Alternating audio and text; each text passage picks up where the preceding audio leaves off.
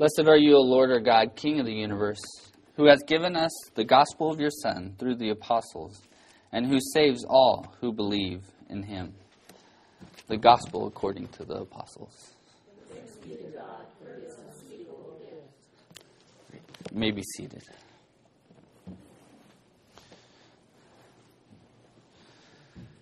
Well, we enter into a new series with me, actually. The Book of Ruth. I chose this book because I wanted to go through another book, per se, as I was talking with Darissa last week at lunch. I went through one when I first started, Philemon. That was really quick and short and brief.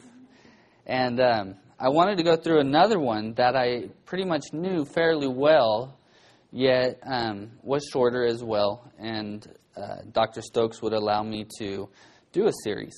And it would help me to keep building what I need in my repertoire, if you will, for preaching and teaching the gospel and the Word of God. So I chose Ruth because I'm very familiar, as most of us in the church are familiar with Ruth. But when I finally started to get down to reading the rabbis and the church fathers, I began to realize I didn't know half of what I really thought. It's like being in a program of education. The more you get to know, the less you feel like you know about what the Scripture really has there for you. So I'm hoping today, within this first chapter of Ruth, to give you guys the knowledge that has come to me through my studies of these passages. So let us go to chapter 1, verse 1 in Ruth. It says, "Now it came about in the days when the judges governed that there was a famine in the land. And a certain man of Bethlehem in Judah went to sojourn in the land of Moab with his wife and his 2 sons. The name of the man was Elimelech, the name of his wife Naomi, and the name of his 2 sons were Mahlon and Chilion, Ephrathites of Bethlehem in Judah. Now they entered the land of Moab and remained there." Let's stop right there and look at these really short passages, because really, when Boaz was here, he was saying that the Jewish mindset and the Jewish way of studying is to take passages and really dissect them and look at them in a way that would allow you to know more about what's being set up. So let's look at this for Ruth here. We know, because we've read the whole book of Ruth, that she is the great-grandmother of King David. So we know it's before David even was, and we know it's after the Exodus. So it's during this time period that Ruth is taking place. So we're setting up here, just trying to set the basis for this book of Ruth and where she was in the time period. Why did this passage in verse 1, why did this family journey from the promised land outside the promised land? And it was because there was a famine during the time. And it looks like Elimelech wasn't able to provide for his family. So he gathered his family and they were headed where he thought he could provide for them. And he did for a period of time. This actually made me think of the stories that I hear from my grandfather back in the Dust Bowl days, when his family, my relatives, went from Oklahoma to California because they couldn't farm anymore in the city of one of the cities in Oklahoma. So they basically came out here to the Bakersfield area and made that little Oklahoma. That's what we call it with the family, and everybody out there is all Okies, basically. So I tease him and say, that's Bakersfield's a promised land, and Dr. Stokes rebuts that every time, but that's okay. But the interesting thing here is it says that Elimelech and his family remained there. I caught that, and I started thinking, what does that mean? And I started to dissect it. And we'll read on in a few more passages quickly. They remained there. Probably meant that God had actually blessed the land again in the promised land, but they still remained there. They had set their house there. They were raising their families there. Even though they may have been able to return, which we see Naomi returning after the loss of her husband and children. Going on to verse 3, it says, Then Elimelech, Naomi's husband, died, and she was left with her 2 sons. Something horrible must have happened. Obviously, whether it was some type of disease or an accident, she was left with just her 2 sons in a land that wasn't always that familiar. They took for themselves Moabite women as wives. The name of the one was Orpah, and the name of the other Ruth. And they lived there about 10 years. I don't know if they'd already been there 10 years, but apparently they were there for 10 years, whether it was married or it was a total of 10 when Elimelech brought them in. Now, the interesting thing is here, I started to look at the lineage of Ruth and the scriptures and the patterns, because in the scriptures you actually see how names go from oldest to youngest. So if we're paying attention here, obviously it was Mahlon and Chilion, which means those 2. Mahlon must have been married to Orpah. Chilion was married to Ruth. I was also thinking about the pattern of Scripture and what it says. The oldest usually gets a double inheritance, but what does God do? Within His pattern, the youngest is the one that's blessed. What happens here? Orpah is married to the oldest, and Ruth is the one married to the youngest. And we see how God continues to protect her and utilize her in His ways through this tragedy as we read on. It picks up here in verse 6 or 5. Then both Mahlon and Chilion also died, and the woman, that is Naomi, was bereft of her 2 children and her husband. So she had left the promised land, Judah, the same lineage of Jesus, and traveled into not the promised land, but Moab. And she lost her relatives who she had journeyed there with. And she was left with her 2 daughter-in-laws. So it goes on, it says, So she departed from the place where she was. Picking back up in 6. Then she arose with her daughter-in-laws, that she might return from the land of Moab. For she had heard in the land of Moab that the Lord had visited His people in giving them food. So she had heard that they're being taken care of. And basically where she was, I would imagine she didn't have any relatives except for her daughter-in-law's families. And most of the time the daughter-in-laws usually went to live with the husbands. So they didn't have anybody. It was just the 3 women. So she was thinking, I'll go back to the promised land. They're being blessed again. There's no more famine there. And yet, that's where she was. I would imagine she was distressed. I would be if I lost. We all are when we're in grief. And she had lost her husband and her 2 sons. She must have been grieving very harshly and wanting the comfort, if you think about it, of relatives that may have been back in the land or were back there. It's where she was recognized later in the same chapter. So, it says, So she departed from the place where she was in Moab, and her 2 daughter-in-laws with her, and they went on the way to return to the land of Judah. And Naomi said to her daughter-in-laws, Go, return each of you to her mother's house. May the Lord deal kindly with you, as you have dealt with the dead and with me. So she had journeyed from Judah to Moab, and she was heading back with her daughter-in-laws. And, women really do think things through a lot of times. And she was probably journeying, thinking, I left the land that I knew, and I left the people that I knew to come here with my husband and my family. And yet, now they're willing to come, but what right do I have to bring them to a strange land. So it goes on here. It says in verse 8, and Naomi said to her daughter-in-laws, go, return each of you to her mother's house. May the Lord deal kindly with you as you have dealt with the dead and with me. So she's giving them the option, although they've journeyed a little way out of Moab, to return back to their homeland.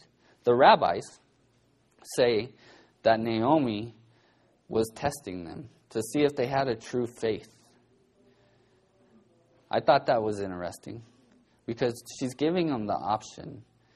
And if you don't have the calling or the desire to return to a land that really you're not even familiar with, you're probably going to return back to your home. So, verse 9 says, may the Lord she blesses them. May the Lord grant that you find rest, each in the house of her husband. Then she kissed them, and they lifted up their voices and wept. So, she blesses them pretty much with like an ironic blessing and wants to send them on their way. Giving them a blessing of go back and get married. Telling them, I hope you're blessed in your husband's house. Because her 2 sons were gone. And it says there that they wept and cried out. And they said to her, no, but we will surely return with you to your people. Naomi said, return, my daughters. Why should you go with me? Have I yet sons in my womb, that they may be your husbands? Return, my daughters. Go, for I am too old to have a husband. For I said, I have hope. If I should even have a husband tonight and also bear a son, would you therefore wait until they were grown? Would you therefore refrain from marrying? No, my daughters, for it is harder for me than for you, for the hand of the Lord has gone forth against me. That is a statute within the Torah portions that she's referring to. So if you'll turn to Deuteronomy 25, we'll start to look at these. Naomi's giving them an option and saying, why she's saying this is because God sets up a parameter that actually cares for the widow, for the one that lost her husband, to carry on his name after the husband has passed away. So let's take a closer look at this. Deuteronomy 25, 5 through 10 says, when brothers live together and one of them dies and has no son, the wife of the deceased shall not be married outside the family to a strange man. Her husband's brothers shall go in to her and take her to himself as a wife and perform the duty of a husband's brother to her. It shall be that the firstborn whom she bears shall assume the name of the dead brother, so that his name will not be blotted out from Israel. But if the man does not desire to take his brother's wife, then his brother's wife shall go up to the gate to the elders and say, my husband's brother refuses to establish the name of his brother in Israel. He is not willing to perform the duty of a husband's brother to me. This is going to come out later on, as we know, in the passages of Ruth. But I want you to understand, this wasn't to control the woman. This was to care for her. God set this up to really care for the woman in this situation. I know society, I read some articles about this. Society sees this as a type of possession for the family, but it really wasn't. It was to care for this woman and love her and make sure that something could carry on. You see, if she already had a son or a child, the brother wouldn't have to do anything. But what's the instinct of the mother at that point if they do have a child? Is to care for them. There's companionship even with the daughter or son. So God is saying, you carry this on for your brother in your own home if he's passed. Let's look at an example, which is in Genesis 38. We see this as far as with Judah and his family. Doesn't work out too well for a brother that doesn't do what God told him to do. And in Genesis 38, 6 through 10, which will also come up later because of the lineage of David, it says, "Now Judah took a wife for his firstborn, and her name was Tamar. But Judah's firstborn, was evil in the sight of the Lord. So the Lord took his life. Then Judah said to Onan, 'Go into your brother's wife, perform your duty as a brother-in-law to her, and raise up offspring for your brother.' Onan knew that the offspring would not be his, so when he went into his brother's wife, he wasted his seed on the ground in order to not give offspring to his brother. But he did what was displeasing in the sight of the Lord, so he took his life also." We see it here. God said to go do this. You better go do this. And in this instance, God took his life because he did not follow God's instruction. So I wanted to show you the statute of where God cares for them and where Naomi's saying, if I actually have children in my womb today, would you really wait 20 to 25 years? Or even 14 to 16? No, you guys go back to your homes. And we see Naomi going on and telling them, this is up to you if you want to stay. Now, let's go back to Ruth, if you will. And as I said, Orpah returns to her family, but yet Ruth actually stays with her. Let me just pick back up in 14. "And they lifted up their voices and wept again after Naomi blessed them. And Orpah kissed her mother-in-law." Basically said, "Thank you. I love you. You've meant the world to me. I'm going back to what's familiar to me." But what's it say? It says, "But Ruth clung to her." Why? If we sit here and think about just that one piece before we read on, because what I want to do is explore what I learned through this, because it will be that much more rich to what she has to say. Why did she not return, but she clung to her mother-in-law? Let's first look where Ruth and the Moabite people came from. Turn to Genesis 11:27. This is going to show you the lineage of the Moabite people. If you recall correctly, Lot. So the Moabite people come from Lot. So let's see that in Scripture. In 11:27 in Genesis, it says, "Now these are the records of the generations of Terah. Terah became the father of Abram, which is later Abraham, Nahor, and Haran. And Haran became the father of Lot." Okay? So, right there, we have the lineage. Out of those three brothers, there was only one that actually entered into the promise of the Lord in the Abraham covenant. That was Abraham and all his descendants after him.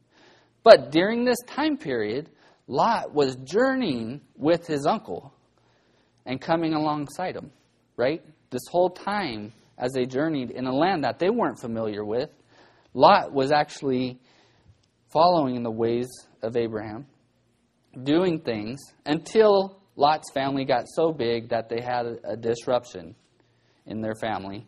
And Abraham gave him the choice. We got to split. We're getting too big to care for two families. But during that time, while they were still together, if you'll turn over to Genesis 19, they were in Sodom and Gomorrah. And what happens there is the destruction, right? So it picks up right there in this passage to show where Moab was born. So Genesis 19:30 through 38. Lot went up from Zor, and stayed in the mountains, and his two daughters with him. For he was afraid to stay in Zor, and he stayed in a cave, and he and his two daughters. Then the firstborn said to the younger, "Our father is old, and there is not a man on earth to come into us after the manner of the earth. Come, let us make our father drink, and let us lie with him, that we may preserve our family through our father. Listen, don't we all try to help God in some way? These women were alongside, obviously, with Lot and Abraham and learning those ways. But they're saying, we just saw the destruction of the world, and we've got to help God repopulate again, or populate. So they take it upon themselves to do it. So they made their father drink wine that night, and the firstborn went in and lay with her father, and he did not know when she lay down or when she arose. On the following day, the firstborn said to the younger, Behold, I lay last night with my father. Let us make him drink wine tonight also. Then you go in and lie with him, that we may preserve our family through our father. So they made their father drink wine that night also. And the younger arose and lay with him, and he did not know when she lay down or when she arose. And I can't imagine that. They got him so drunk he passed out. He didn't even know he had sex with them. I've heard stories of passing out, but okay. It's in the scripture. Thus both the daughters of Lot were with child by their father. The first bore a son and called his name Moab. He is the father of the Moabites to this day. As for the younger, she also bore a son and called his name Ben-Ami. He is the father of the sons of Ammon to this day. We have the lineage and where it started for the Moabite people. Hold on one second. I forgot a map back here. Can you still hear me? Maybe a little bit? Okay. That's how it works with our prayers, right? We hope we hear God that way. So, we have Moab and we have Ammon right here, as those passages say. They're together. They're brothers. So, obviously, we can see how close they were because the promised land is right across the sea. I just wanted to bring that in to give you guys a little map and understanding of where they had journeyed, where Moab and Ammon were so close, just like Lot was one step away of being God's chosen. But he wasn't. Now, did they get along in the past? Let's look even further into the history of the Moabite people and God's chosen people. You'll have to turn with me here to, Numbers 22. We see here that it's not that great between the two. Let me share with you, as I start to explore the kings of Moab, I looked at the church fathers and I looked at the rabbis. They were both in agreement. The lineage of Ruth is royalty. Could she have went back to royalty? That was another question that I keep struggling with now. So, but her lineage, her her four greats grandfather was King Balak. In that book of the Kings is what they referred to. So, Numbers 22, 1 through 6 says, Then the sons of Israel journeyed and camped in the plains of Moab beyond the Jordan opposite Jericho. Now Balak, the son of Zippor, saw all Israel had done to the Amorites. So God's blessing them, taking over the territory of the promised land. So Moab was in great fear because of the people, for they were numerous, and Moab was in dread of the sons of Israel. Moab, this was right after the Exodus, as they entered into the promised land. Moab said to the elders of Midian, Now this horde will lick up all that is around us, and the ox licks up the grass of the field. And Balak, the son of Zippor, was King Moab at that time. So he sent messengers to Balaam. Balaam is a prophet for Israel.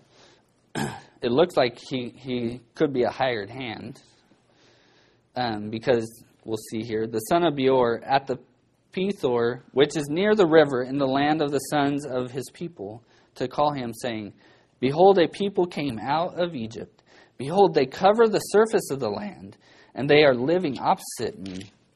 Now, therefore, please come, curse this people for me, since they are too mighty for me. Perhaps I may be able to defeat them and drive them out of the land. For I know that he whom you bless is blessed, and he whom you curse is cursed. We know, as we read on, that Balaam is the one that talks to the jackass, or the donkey, right, in this instance. But he is a prophet who was asked to come by one of Ruth's grandparents to curse Israel. I thought it was interesting that he's calling him prophet of Israel to curse the same people. You can read on. I love that story. So you can read on there and see what happens, because he does go ahead and talk to an animal, and the animal talks back to him. So we have here Ruth's lineage, where Moab started from with Lot. We also have the piece where one of her great-grandfathers is asking him to curse them. They're just not getting along. The Israelites and Moabites don't get along throughout history. Actually, Ruth grew up, like I said, within royalty, and her grandfather was the king, was a king during that time. Let's see. Her grandfather was King Eglon during Ruth's upbringing, if I read correctly from the rabbis. So she was born and raised with privilege. Could she return? And if so, was she truly seeking the living God? Because they would worship idols in Moab, the one from her people. So she must have either made a choice when she married Chilion, or she was making a choice to move ahead with Naomi at this point. Amazingly, I would also think that the Moabite women would look different. And if there was this confrontation, she was taking a big risk continuing on with her into Judea. But she did. So this Ruth's words mean even more once I studied this and understood it. So back in Ruth, picking up in 16. But Ruth said, Do not urge me to leave you or turn back from following you. For where you go, I will go, and where you lodge, I will lodge. Your people shall be my people, and your God, my God. Where you die, I will die. There I will be buried. Thus may the Lord do to me, or worse, if anything but death parts you and me. She possibly could have went back to royalty, but Chilion, I would think her husband had taught her and showed her that we worship the one true God. And she took that for herself and made it her own. And she was just telling Naomi, I'm not leaving you. I'm clinging. I've already clung to your son. I've taken care of you this point. I'm continuing to follow the living God. She's probably stubborn too, by the way, because of this. It says, when she, Naomi, saw that she, that's Ruth, was determined to go with her, she said no more to her. She wasn't trying to turn her aside. Also, think about this. As the rabbis were telling me in the books, if she was testing them, think about the burden that would have been left on her if one of them didn't want to be. So the one went back. The burden's gone. She's back with her family. But Ruth is just going to bless her because she wants to go. So they both went until they came to Bethlehem. And they had come to Bethlehem. All the city was stirred because of them. And the woman said, is this Naomi. They entered the land that she had come from, and people still recognized her. She wanted to go back to where she could possibly be comforted. And we see her here being recognized before she even says anything. And things are being stirred, they're being talked about. Think about it. I'm sure they looked a little bit unfamiliar as far as maybe what they dressed like or whatever it is, because different regions dress differently. We definitely go back to the East Coast. We definitely look like we're from California, right? And I'm sure the Moabites looked a little bit different. And it goes on to say, she said to them, "Do not call me Naomi, call me Mara, for the Almighty has dealt very bitterly with me." Mara definitely means bitter, and Naomi means pleasant, beautiful, agreeable. "I went out full, but the Lord has brought me back empty. Why do you call me Naomi, since the Lord has witnessed against me, and the Almighty has afflicted me?" So Naomi, and with Ruth, the Moabitess, her daughter-in-law, who returned from the land of Moab, they came to Bethlehem at the beginning of barley harvest. I love this because Ruth chose to come alongside Naomi and align herself with the people of Israel. The church needs to understand they're not creating something different, but just like Ruth, we're to come alongside and understand. That's what we do here at the Disciple Center. That's why we know at the beginning of barley harvest what happens. It's Passover, and they start celebrating the counting of the Omer. So I'm very blessed to start this today as we celebrate the last counting of the Omer Sabbath in our congregation for this season. Let us go to the Lord.